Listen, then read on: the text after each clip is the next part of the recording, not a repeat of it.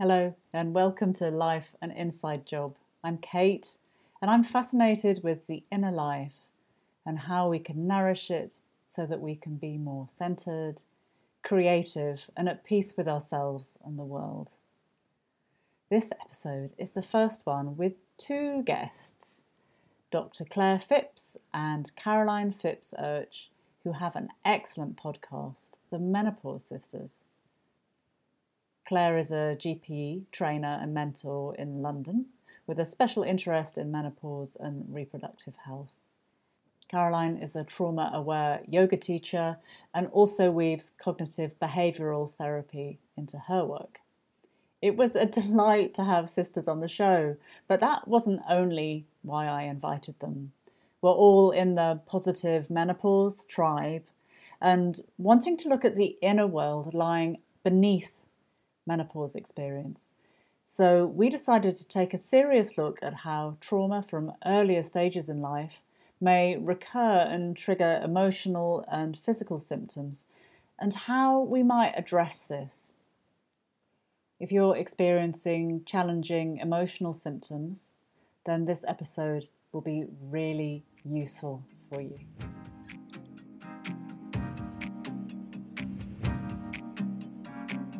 I'm really interested in hearing about the emotional difficulties that show up in perimenopause. My experience with clients and with retreat participants is that people are often knocked over by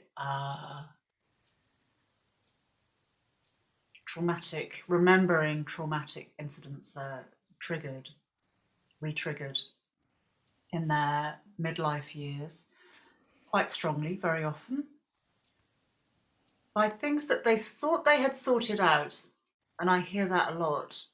But I've dealt with this, and it's come up again, and I wondered if you have that experience in your clients and pupils, not pupils, what do you call them? Students. Yeah, so Karen, I might hand over to you initially for the trauma information. Yeah, I mean, there have been a couple of smaller studies done in the States around this, actually. Nothing kind of huge, but those who have had adverse life experiences, so not just adverse child experience, but some sort of traumatic experience. And I kind of like to use the definition of trauma being something that has changed your life significantly. So, something like long COVID is traumatic. It completely knocks you back. So it's not always thinking about alcohol abuse or child abuse. It's not always these kind of extreme things that sometimes we call to mind when we think about a trauma. An earthquake situation is a traumatic experience, but it's something that has changed your life dramatically. And that creates a stress response in your body. But everybody responds to stress and trauma in their own way. So, somebody who's had if we talk about the earthquake response, for example, one person might carry that with them forever. Somebody else might find that they have dealt with it okay and move on. However, as we come through perimenopause, the stress response comes back partly because these fluctuating hormones. And as our hormones fluctuate, stress response sometimes kind of literally responds to the fluctuating hormones. And we can find this stress response triggering symptoms and making them worse. So it's been discussed and researched very small numbers that somebody who's had a traumatic or adverse experience in their life is likely to have more severe symptoms, whatever those symptoms might be. So, it might be hot flushes, it might be anxiety or depression, but if something has happened, it might be that somebody has experienced postnatal depression, and that manifests as another anxiety or bout of depression as they come through perimenopause and menopause. So again, I'm sort of on shaky ground here because there isn't a lot of research around this topic, but within sort of clients or participants in my classes, in my menopause yoga classes and trauma-informed, trauma-aware classes, it's definitely there. Things begin to arise. And just as you were saying, Kate, people think maybe they've put that to bed, and then it begins to rise again. And my understanding is having looked at it and read a lot around the subject, is that it's simply to do with our stress response, this cortisol rising, and everything just getting a little bit out of sync, out of balance again. So yes, I have. And in that situation, if somebody is having worsening symptoms, or whether they're physical or emotional, can they relate the symptoms to the trauma necessarily? Not always. So it's also sometimes about joining the dots, obviously. For many people, they haven't realised that that adverse experience was such an adverse experience, if that makes sense. For some people, they would have locked it in a drawer, put the padlock on and just shut it away. So suddenly something they thought they had locked away is beginning to arise. And, is your beautiful book, Second Spring, I love that term. This second spring, things do arise. They come out. We're trying to kind of shed this previous self almost as we come through this transition into our second spring. So there's that, but there's also those who maybe have dealt with those experiences but they re-arise, or those who have been affected by trauma and never really dealt with it, so might well have had attachment issues and these beginning to manifest in a different way. So I want somebody.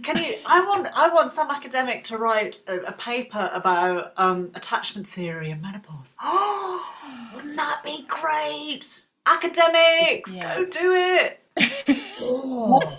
That would be juicy. It would be. I think it would be amazing, because I think actually those who have got the sort of anxious attachment, anxiety can arise and get stronger. Those who've got the disassociation, or the kind of wanting to pull back, I have an element of that in myself. I just would like to run away and go into a cave, and I can put my hand up and say that, yay. Quite happy to hide from the world for the next few years. So I'd love to see more research on this, especially in the UK as well, but it's all to do with funding, isn't it? So that is my kind of take on it, my understanding of it. But I'm sure Claire has Claire, more to add. What do you see in your practice? So again, there's little evidence around a lot of this, and like with all perimenopause and menopause studies, there is little research that's been done. And what I tend to do when there has been little research is think about, rather than evidence-based research, I think about practice-based research and think about what's happening and what are women coming in with and what are they saying to me. And more often than not, if a woman has had some sort of trauma, then they experience symptoms differently in the perimenopause. Now, you could argue that is just an individual perspective. We all experience the symptoms differently. But certainly, if you've had a trauma, you're much more likely to experience psychological, cognitive difficulties to a greater extent than you might some of the physical symptoms of the perimenopause.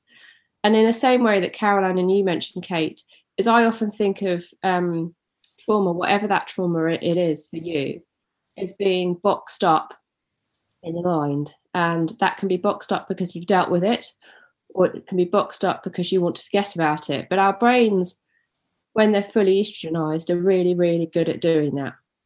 And the box, if you think of the walls of the box as our estrogen, the estrogen keeps it in, keeps it closed up, keeps it all intact and tight. And then as the estrogen levels start to fall, you start to expose those traumas again, and you start to see them. And you may have dealt with that, and you may have thought you dealt with it, and you may have dealt with it. But actually, what we find is as those levels fluctuate, those traumas just start to peep again. And they start to just wave their hands and go, I'm still here. Deep down in your memory, I'm still here.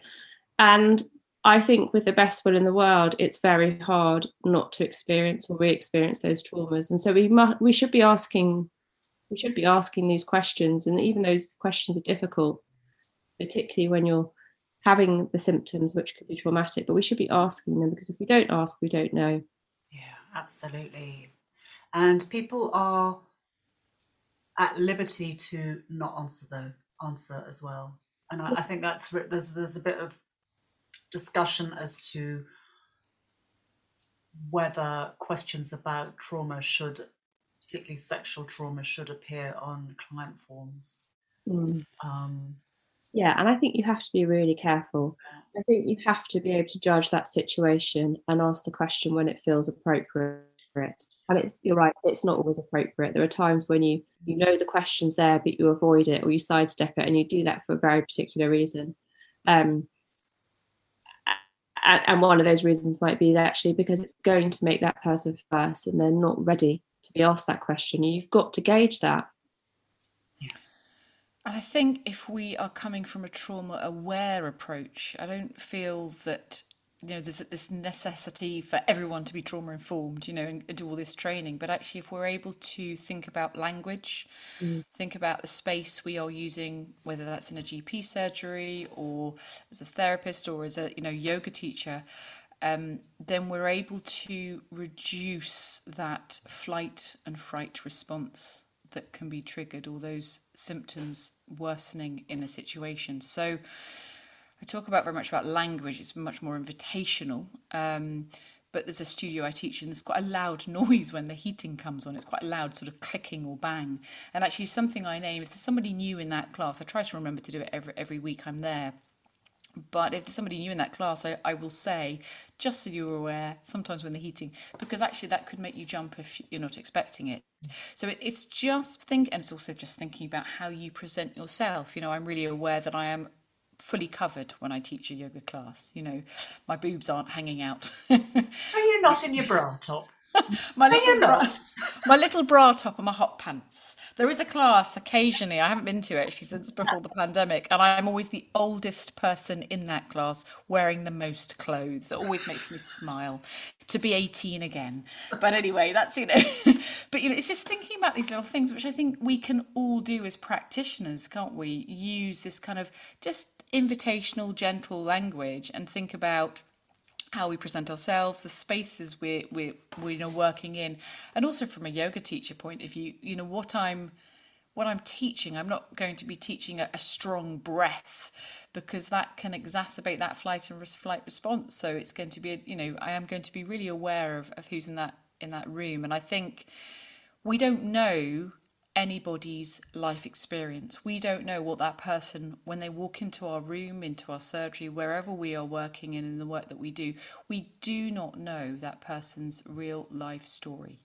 And so we just have to make an assumption that we need to treat everybody with care and kindness, which, we hope that we are doing anyway, but with a trauma-aware approach. I think that's just really, really important. So I'm going to sort of throw the cat in the bag, and suggest that where these old emotional patterns are coming. I love what you said about the estrogen box. I'm in my little estrogen box. And when they burst out of there, that this is a movement towards healing. So this is the body's movement towards resolving the trauma. And here we come into this kind of, it's like a crossroads in between, like, okay, let's slam the box, slam the lid, shut it down, or whether we have a more cyclical, holistic type view, and we want to find a safe way of allowing that trauma to complete its cycle. Yeah, and I think that that box may be reopened, and you may have, I think what's interesting about trauma, and particularly trauma around the perimenopause, is that some women really do feel that they have dealt with whatever it was that was the problem, and they may have dealt with that really well. The problem is it comes a few years later when those skills that perhaps you utilised before, or the way you managed it, just aren't quite at your fingertips anymore.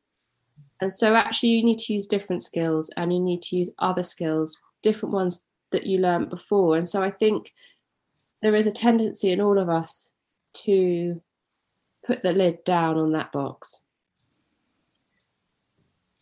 And actually, there's times when that's okay. There's times when we go, well, that's fine. You can, revisit this when we're ready. But I think, again, it's that invitational language about speaking and discussing with women. If it feels right for you to start exploring that, how can we do that? How can we best hold you in that space and take you on that journey that we know could be, again, traumatic for you? And that has to be done quite carefully, doesn't it? It has to be done very mindfully, because the trauma may not be experienced the same way as it was before. It may be better, it may be worse. But I think that we have the opportunity, when we are with women who have experienced trauma, of allowing them to open that lid and allowing them to share if they want to. And I think that's I guess a sort of more holistic approach to the perimenopause, but also knowing that it can be really helpful to have that talking therapy, do that yoga class, speak to your best friend about what's going on, go for a swim, go for a run, do something that helps support you. That was a bit of a random answer to your... No, I think that was a brilliant answer, because what you were saying was what really caught my attention was that what worked before may not work now. And also that people kind of have the skills themselves. We kind of require a safe place, a safe place to retrieve the skills, to identify the skills that we already have. And often it's not necessarily sitting and talking to your therapist. It might be going kickboxing. Yeah, exactly. I met my friend on the street the other day, and she was going, Kate, oh, the drum and bass. I've been punching and punching. It's marvellous. It's brilliant. The number of people I know of our sort of age that are currently doing some sort of kickboxing or boxing. Yeah, and how therapeutic is that, to allow rage to come out? Yeah, exactly. To let that free. I think, we have to remember as well, with negative experiences and trauma as such, it creates a neural network. And so, that's why it doesn't really go away. It's not about necessarily breaking it. It's about creating new patterns. And we're talking about here the autonomic nervous system, so just briefly, so your listeners maybe have a better understanding, that we've got the sympathetic nervous system, which is more active. So you can think about that as giving us energy and focus, sometimes known as flight or fright. So, you could think of yourself running away from danger, but it also is needed to be switched on when we get out of bed, or when we are, physically active, running, walking, whatever we are doing. It's not all negative. And then the parasympathetic nervous system, the kind of rest and digest side, which is that time when we are able to rest and digest and often feel safe and soothed. But if we get too deep into that, it can almost translate into depression. So this, it's like a spectrum of where you are on this line of parasympathetic and sympathetic nervous system. And actually, there are things we can do to help, whether, if you have dealt with an adverse experience before and those techniques you learned, or perhaps activities you did are not working. It's just like we were saying, finding something else and tapping into the vagus nerve, which... So around that. Let's bring out the box of toys now and talk about the lovely things that you offer your people to repattern, to create different ways of being and manage these traumatic experiences that might be showing up. I think movement is key for me. You could say that, wouldn't you? Yeah, I would. I'm slightly biased, but I think... Sorry. No, it's brilliant. I think that's really true. But I think as well, I still speak to so many people, and they say, "Oh, you're a yoga teacher," and the usual chat. I do Pilates, all this, or whatever it might be. The response might be, and I sort of always point out, and go, well, actually, you might think of some people just imagine a downward dog or a triangle. So, but they've only been in yoga for the last 300-400 years. It's not, it's those yoga postures, we often call them, or yoga, I like to call them yoga shapes. It feels more accessible. Are recent additions to yoga. So when I say movement, I'm really talking about some kind of fluid exploration, this kind of invitation of somatic. I like to use a bit of Feldenkrais in my teaching as well. That idea of exploring how movement feels for you. So you're not just stuck in a shape. There's a bit of movement. There's an invitation to explore the sensations in your body, that interoception, which teaches us to listen to our inner selves. And yes, breath work, can be helpful, but it's not always a safe space or a safe place for someone to go. So, can we talk a bit about that too? Talk about deep breathing and how it's not always great to take a deep breath. Yeah, I mean, I think if you've had a sexual trauma of some sort, and a deep, harsh breath takes you back to that place, listening to your breath or connecting with any sort of breath work might not feel safe for you. So it's really, for me, being aware of these things. How can you make a breathing technique safe? Perhaps that's very simply feeling the cooler air as you breathe in and the warmer air as you breathe out.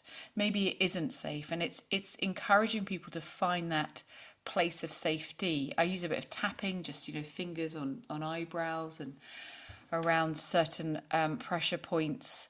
That could be the safe place. It could be simply connecting with something in the room and just bringing your eyes back to that spot because you just feel you can ground yourself there. Or it could be connecting with whatever you're sitting or lying on. So I think this idea of, come back to your breath, which you often hear in a class, isn't always going to be a safe place for someone to come back to. I was in a workshop a few weeks ago, actually, and it was a breathwork workshop with something else as well, with a kind of a tea experience, which was lovely.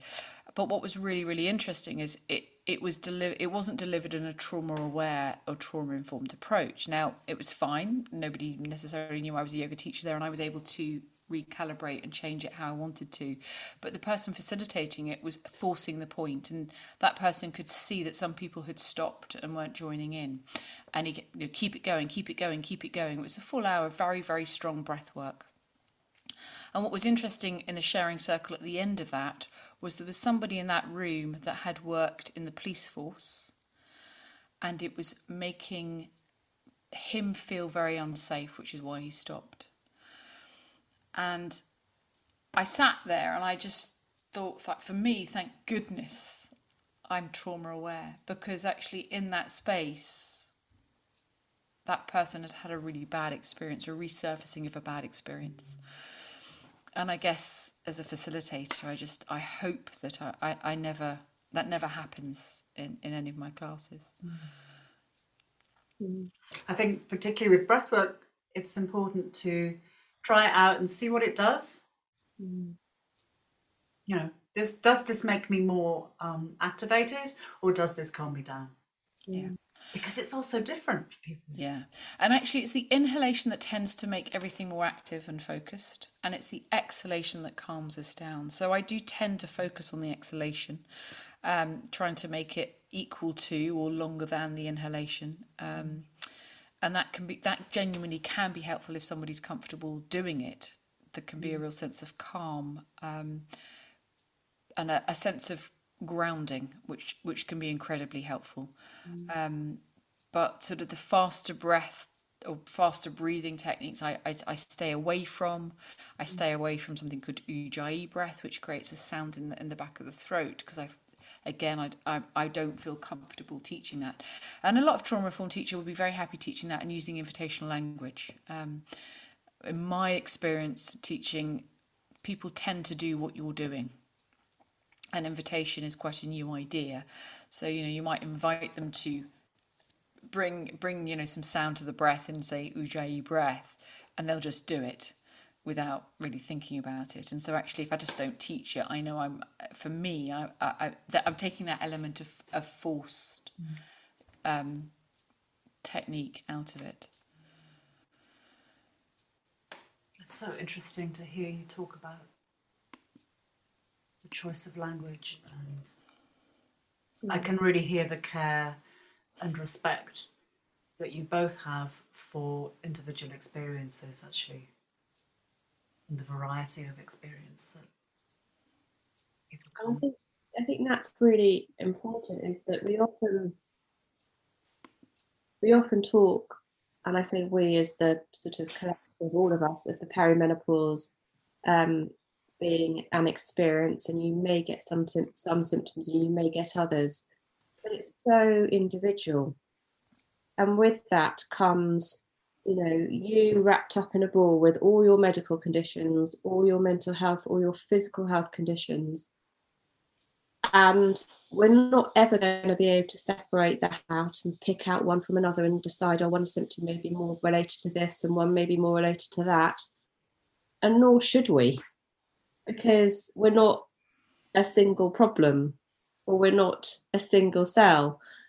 So I think enabling women to think of themselves more of a holistic person, and not just my lung condition or my mental health condition or the fact that I've broken my arm. Think of us as a whole, and then thinking of the perimenopause or the menopause wrapped around that and how that might be influencing everything. And as we said right at the beginning, that doesn't need to be negative. As with what we've spoken about before, Kate, and with your book, it's very much, let's make this a positive experience. Let's make this an individual experience. And no two women are the same. No two women are going to experience the perimenopause or the menopause the same. So we shouldn't try and have a one size fits all. Just like, some women won't want to take medication for their perimenopause and some women will. It's having the choice and providing women with that support and the choice to be able to say, well, actually, no, I'm not going to go down that route. I'm going to go down this route. And that's fine. What works for you? Absolutely. And people often ask me, is this normal? Am I normal? Huge variety of possibility. Variety. And I think we know that, don't we, already? We know that, I experience periods differently to somebody else, or I've experienced, eating something differently. I know that for me, I'm a celiac. Eating gluten makes me unwell. That doesn't mean to say that everybody that eats gluten is going to be unwell. It's just having that knowledge and knowing what this applies to everything about me. And I am not the same as anybody else. And I think that's the problem with the research that we were talking about earlier, is it's blanket research at the moment about a whole variety of women's health that just doesn't stand up anymore. And Carol and I have spoken about this before, in that, there's poor quality evidence, there's poor quality research, and that's partly because women don't get studied very well.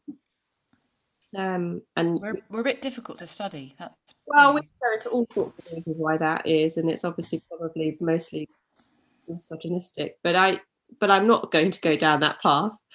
It just is that there isn't enough evidence out there for a lot of these things we do. So we have to use our common sense, and we have to look at the person in front of us and say, what's going on?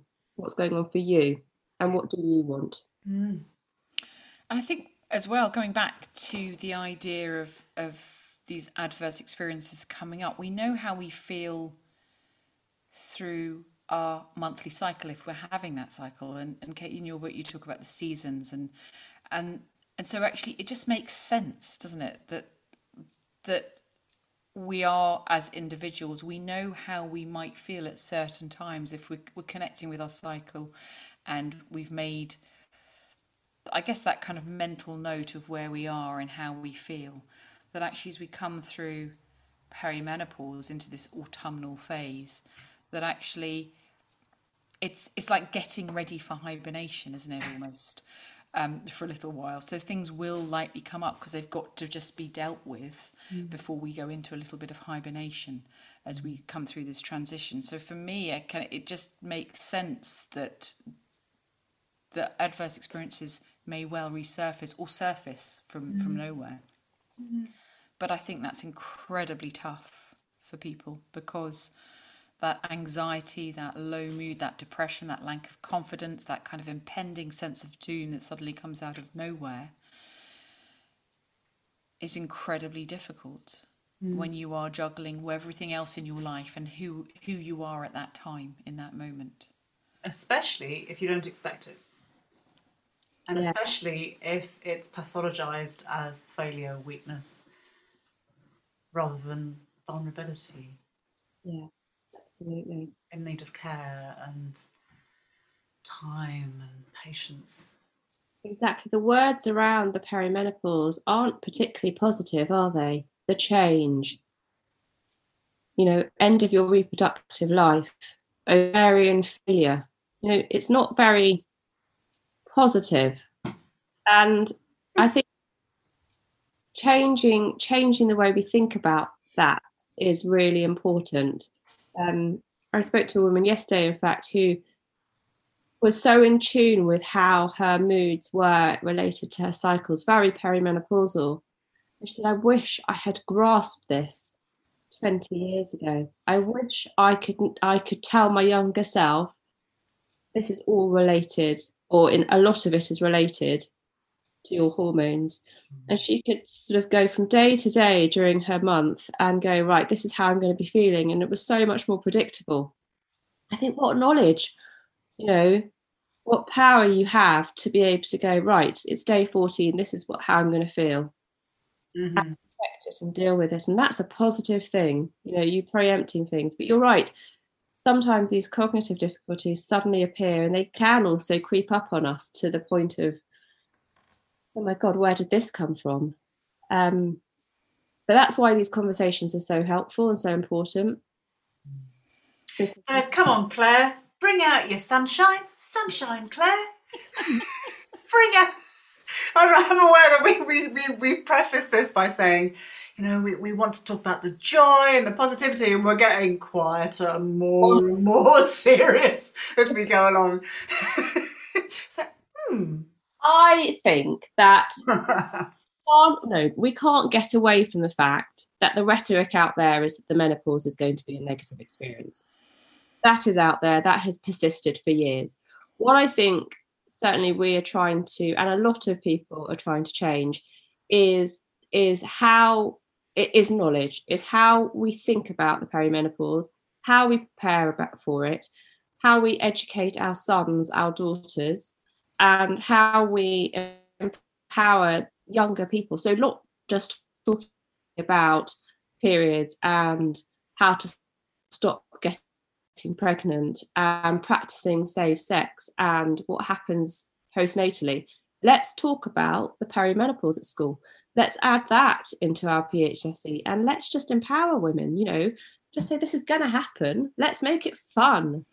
I think we have to laugh, don't we? We have to smile sometimes. I have one teen yoga class. I teach one teen yoga class once a week, 11 to sort of 16, 17-year-olds.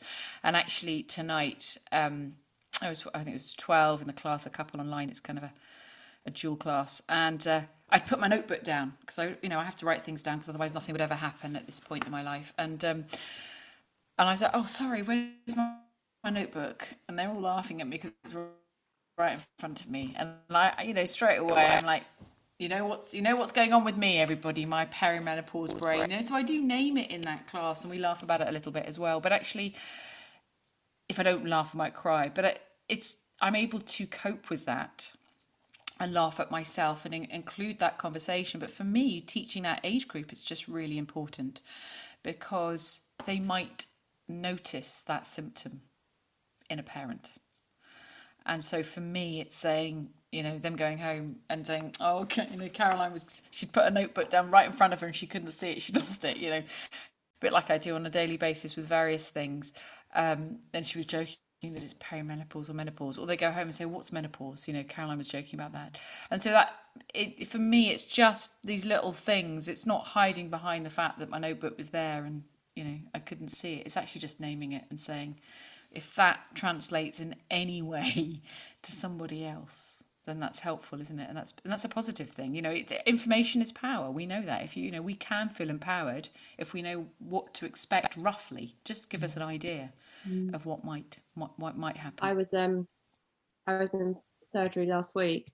Put my stethoscope around my neck, and then when he came in, couldn't find it anywhere. So spent a few minutes looking for it, and he was a bit bewildered because he didn't know what I was looking for. But then I said, I can't find my stethoscope anywhere. I'm just going to pop out the room and get another one. And he, bless him, he tapped me on the shoulder and said, Doc, it's round your neck. And I was like, oh, that's really embarrassing. And I could just tell he was looking at me in a bit of a weird way, going, I don't quite know who I'm seeing here. Are you an actual doctor? Do you know what a stethoscope? Anyway, so that was one of many funny stories. I often, I think you froze last time, but I often wash my teeth with moisturizer. So twice a week I have.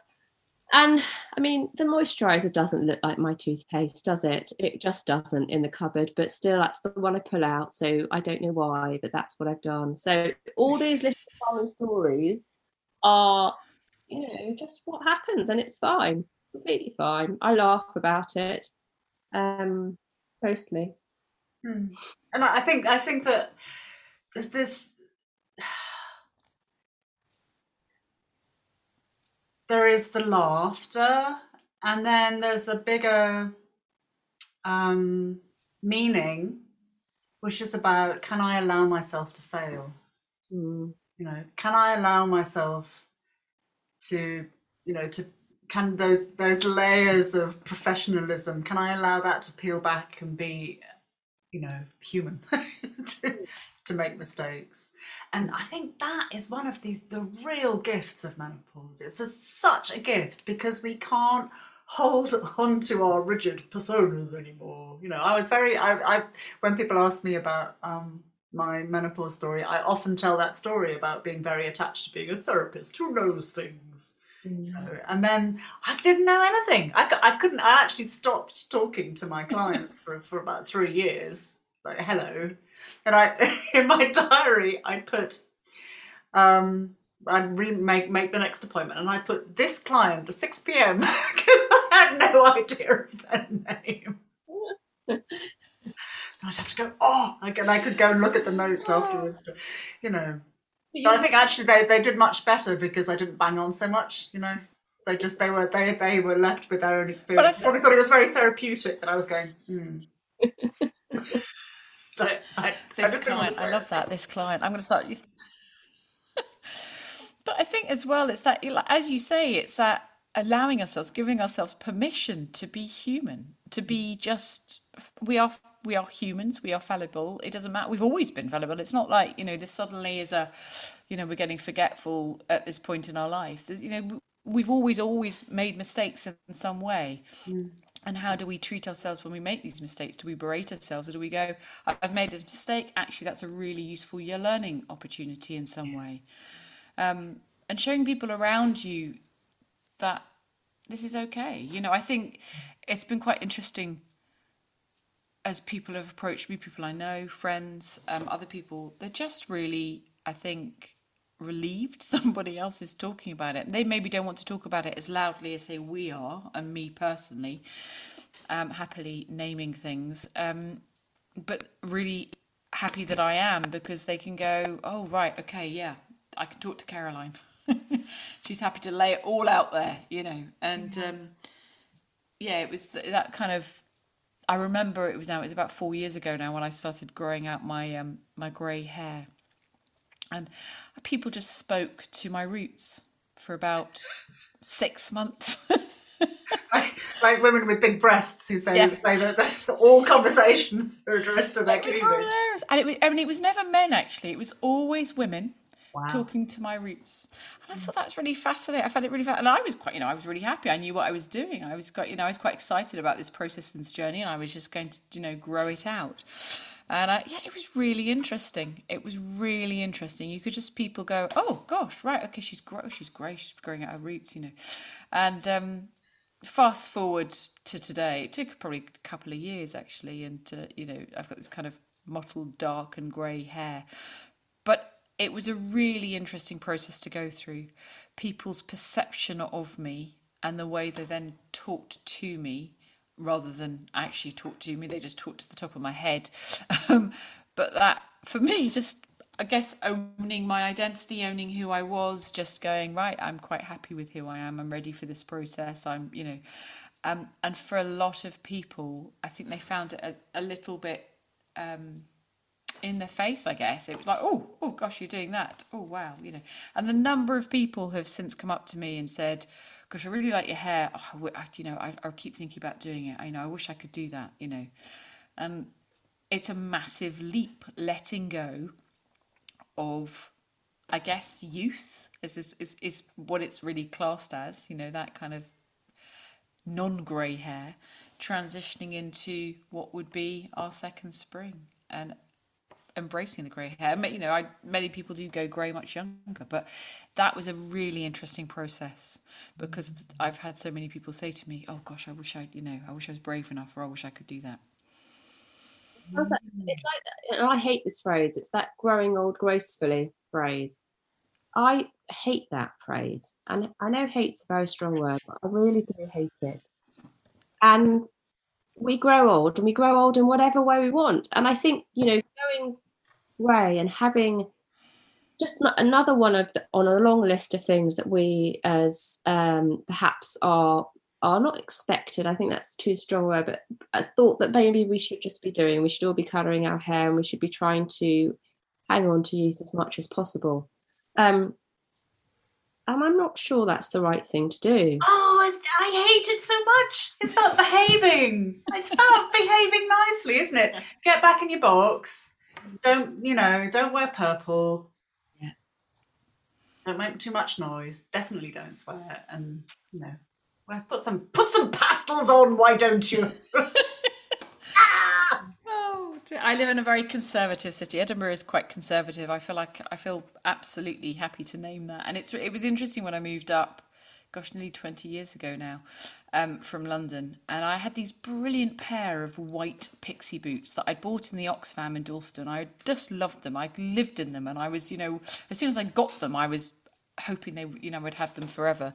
And I remember wearing them in Edinburgh, and people would just stare at me. I'd never been stared at before. People would look at me up and down and look at the boots, and I just remember thinking, my goodness, whereas I go over to Glasgow, slightly different. They're slightly different on the West Coast, and just it's probably a bit more, I guess, like London in that kind of, it's just a bit more fluid, and that's what I felt like growing out my grey hair. I was like, oh gosh, okay, I'm a bit different. I better not be a bit different.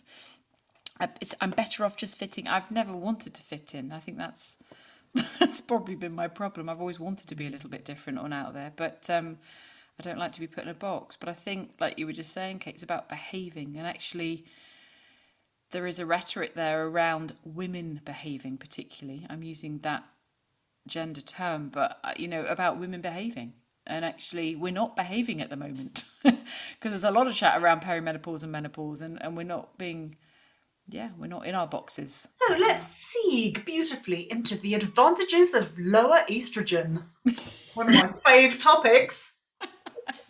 Why are you laughing? Oh, I love that. I love that transition. Hilarious. That was beautiful transition there.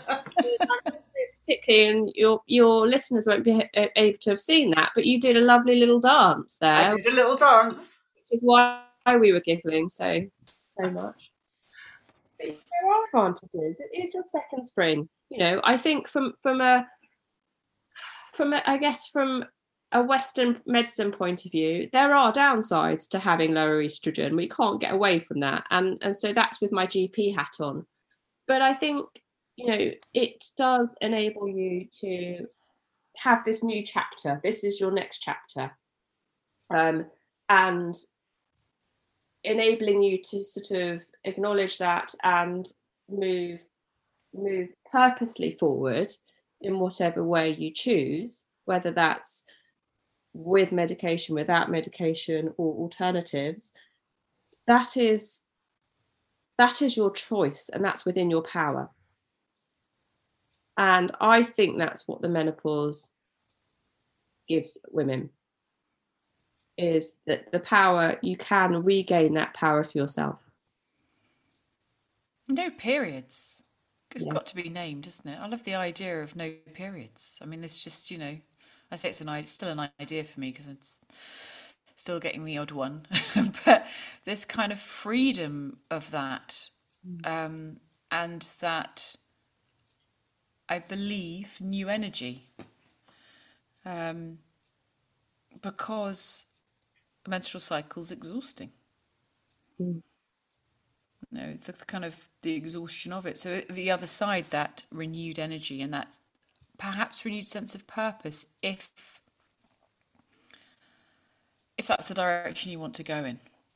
I think coming through this transition, there's a kind of a sorting out. There's a potentially an opportunity to use it positively if you feel able to get rid of any debris, to just reevaluate, and come out the other side perhaps with some renewed energy and ideas as well.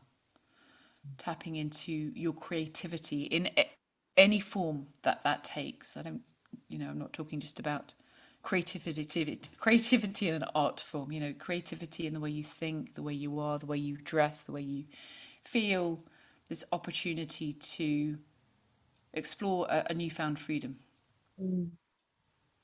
I had a woman recently, sorry, another anecdote to that, who fell pregnant at the drop of a hat. She had 7 children and she was on the pill for one of those. And I said, "Did you really take it properly?" "Yes, I did." And she said, "You know what? Now I don't have periods, and now you've told me I can't get pregnant. I can have sex as often as I like." Nice. That's a positive. That should be celebrated. Okay, I'm going to add to the list, not pleasing people all the time. Pesky estrogen. Yeah. It makes it so nice. We're pushovers. Would you please pick up my thing from miles away? No. Bloody won't. The power of saying no more. Yes. Yep. That. Power of no. And my other little one of the reasons I was doing my little dance is because at ovulation there was some research that showed that women are more competitive with each other. Like there's more kind of gearing up, more clothes. I mean, basically, evolutionary. We want better sperm, so you better wear a bigger hat or necklace or whatever. Wear white boots. White boots for bigger sperm. Actually, yes, that would. I think it had the adverse effect, Kate, if I'm honest. But I'm sure it would have worked in Dalston. It would have been gone down as storm. But without that, that ovulatory high, what I notice is that postmenopausal second spring people work together better. Yeah, and that's really fascinating because less gritty. Sorry, I'm interrupting you, but there's less kind of. No. I'm trying to think what I mean by that. There's less sandpapery, patchy and gritty kind of connections. It just feels a bit more smoother and collaborative. And I know what I find in my classes specifically for women in perimenopause and menopause, there's a lot of chat, and there's just this there's a sense of warmth. So once that person knows that's where they are, whether it is perimenopause or postmenopause, there's this kind of understanding and there's just this lovely warmth in the room. And connection, and I facilitate chat afterwards for those who want to. And I say facilitate, I'm just there to help, and support women to talk if they'd like to. But actually, it's not always about symptoms or perimenopause or menopause. It's just about being together and how nice it is, and just connecting with some different people of all ages. Somebody quite recently came to my class, and she's in her 30s, and she said, "I'm just so grateful." Because every time I mention this to my friends, they just switch off.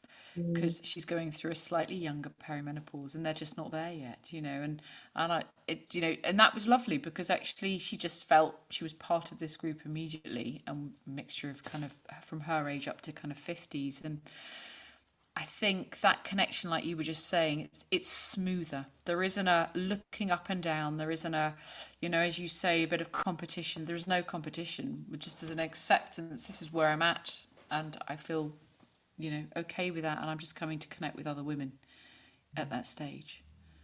Yeah, we're a bit softer with each other. Kindness and just openness that I think doesn't happen in your reproductive years, like you say, Kate. I think it's a different time, isn't it? It feels more collaborative. Yeah, that's my experience. So before we close, Claire, can I ask you for your bestest, toppiest, tip-top tip for easing, maybe for easing emotion for people who are feeling emotionally challenged at the moment? I think, can I do two? You can have as many as you like. Pretend it's Christmas. Acceptance. I think allow yourself to accept where you are and to know that that is okay. Whatever you're feeling is okay. And the second thing I would say is, if you can talk to somebody or journal or speak to a trusted friend or a trusted GP, if you feel that you're in that position and you're at that point where you're able to do that, do a bit of research on who that might be in terms of health professionals. Find out who might be better for you and match you better, and speak to them, because these are the sort of conversations I'm having a lot, and I find that it doesn't need to be a very paternalistic conversation. It can be a chat with your GP. You do need to obviously find the right one, but it doesn't necessarily need to be your GP, but just talk if you're able to. Because being in your head isn't always the best solution. It's sometimes the only solution for many of us, but if you can just take yourself outside of your head for a few moments, it can often be really, really helpful. Thank you.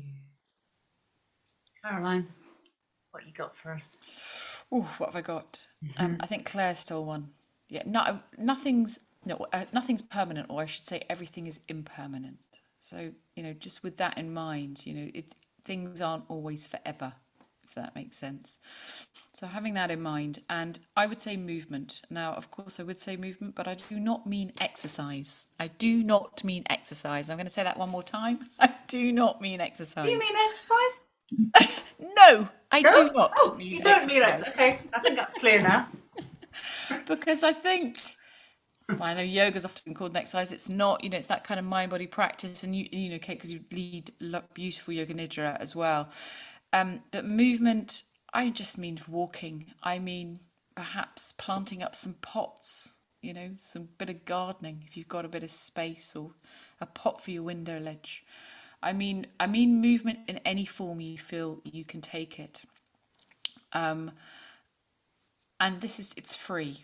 Something that's free is walking just round the block. I am still a city girl through and through, and I love walking around the city. I know I've got friends that love going up into the hills on the outskirts of Edinburgh, and they just go up some of the little hills and find the parks and the greenery. But just walking, movement, it helps. Movement, somatic movement of some sort, helps us process how we're doing, how we're feeling. It doesn't have to mean connecting with nature. It just means simply moving your body and exploring your thoughts. And as you move, you're able to process them that little bit easier. Lovely, thank you. And when you nothing can stay the same if your body is moving. Yeah. Thank you so much. So lovely to be here connecting with you again. Thank you. Thank you.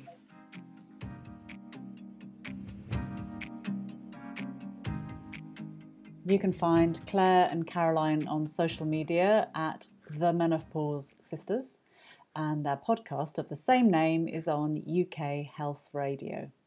And if you have a rummage there, you'll also find the podcast they recorded with me as a guest too, and they were so kind. They were so lovely. It was great to have a return match. My book, Second Spring, The Self-Care Guide to Menopause, is available from your favourite bookshop. And Amazon, of course, is ever present, very easy. But don't forget that your independent bookshop also will do a nifty mail order service for you. If you want to see what I've been up to, the best place to find me is on Instagram, where I'm Kate_Codrington. And I'd love to hear from you. Please let me know what topics you want covered or who you'd like me to interview. And it would be wonderful too if you could share the podcast with a friend, either on social media or even in real life. I'll be back very soon with a peek into another fascinating inner world.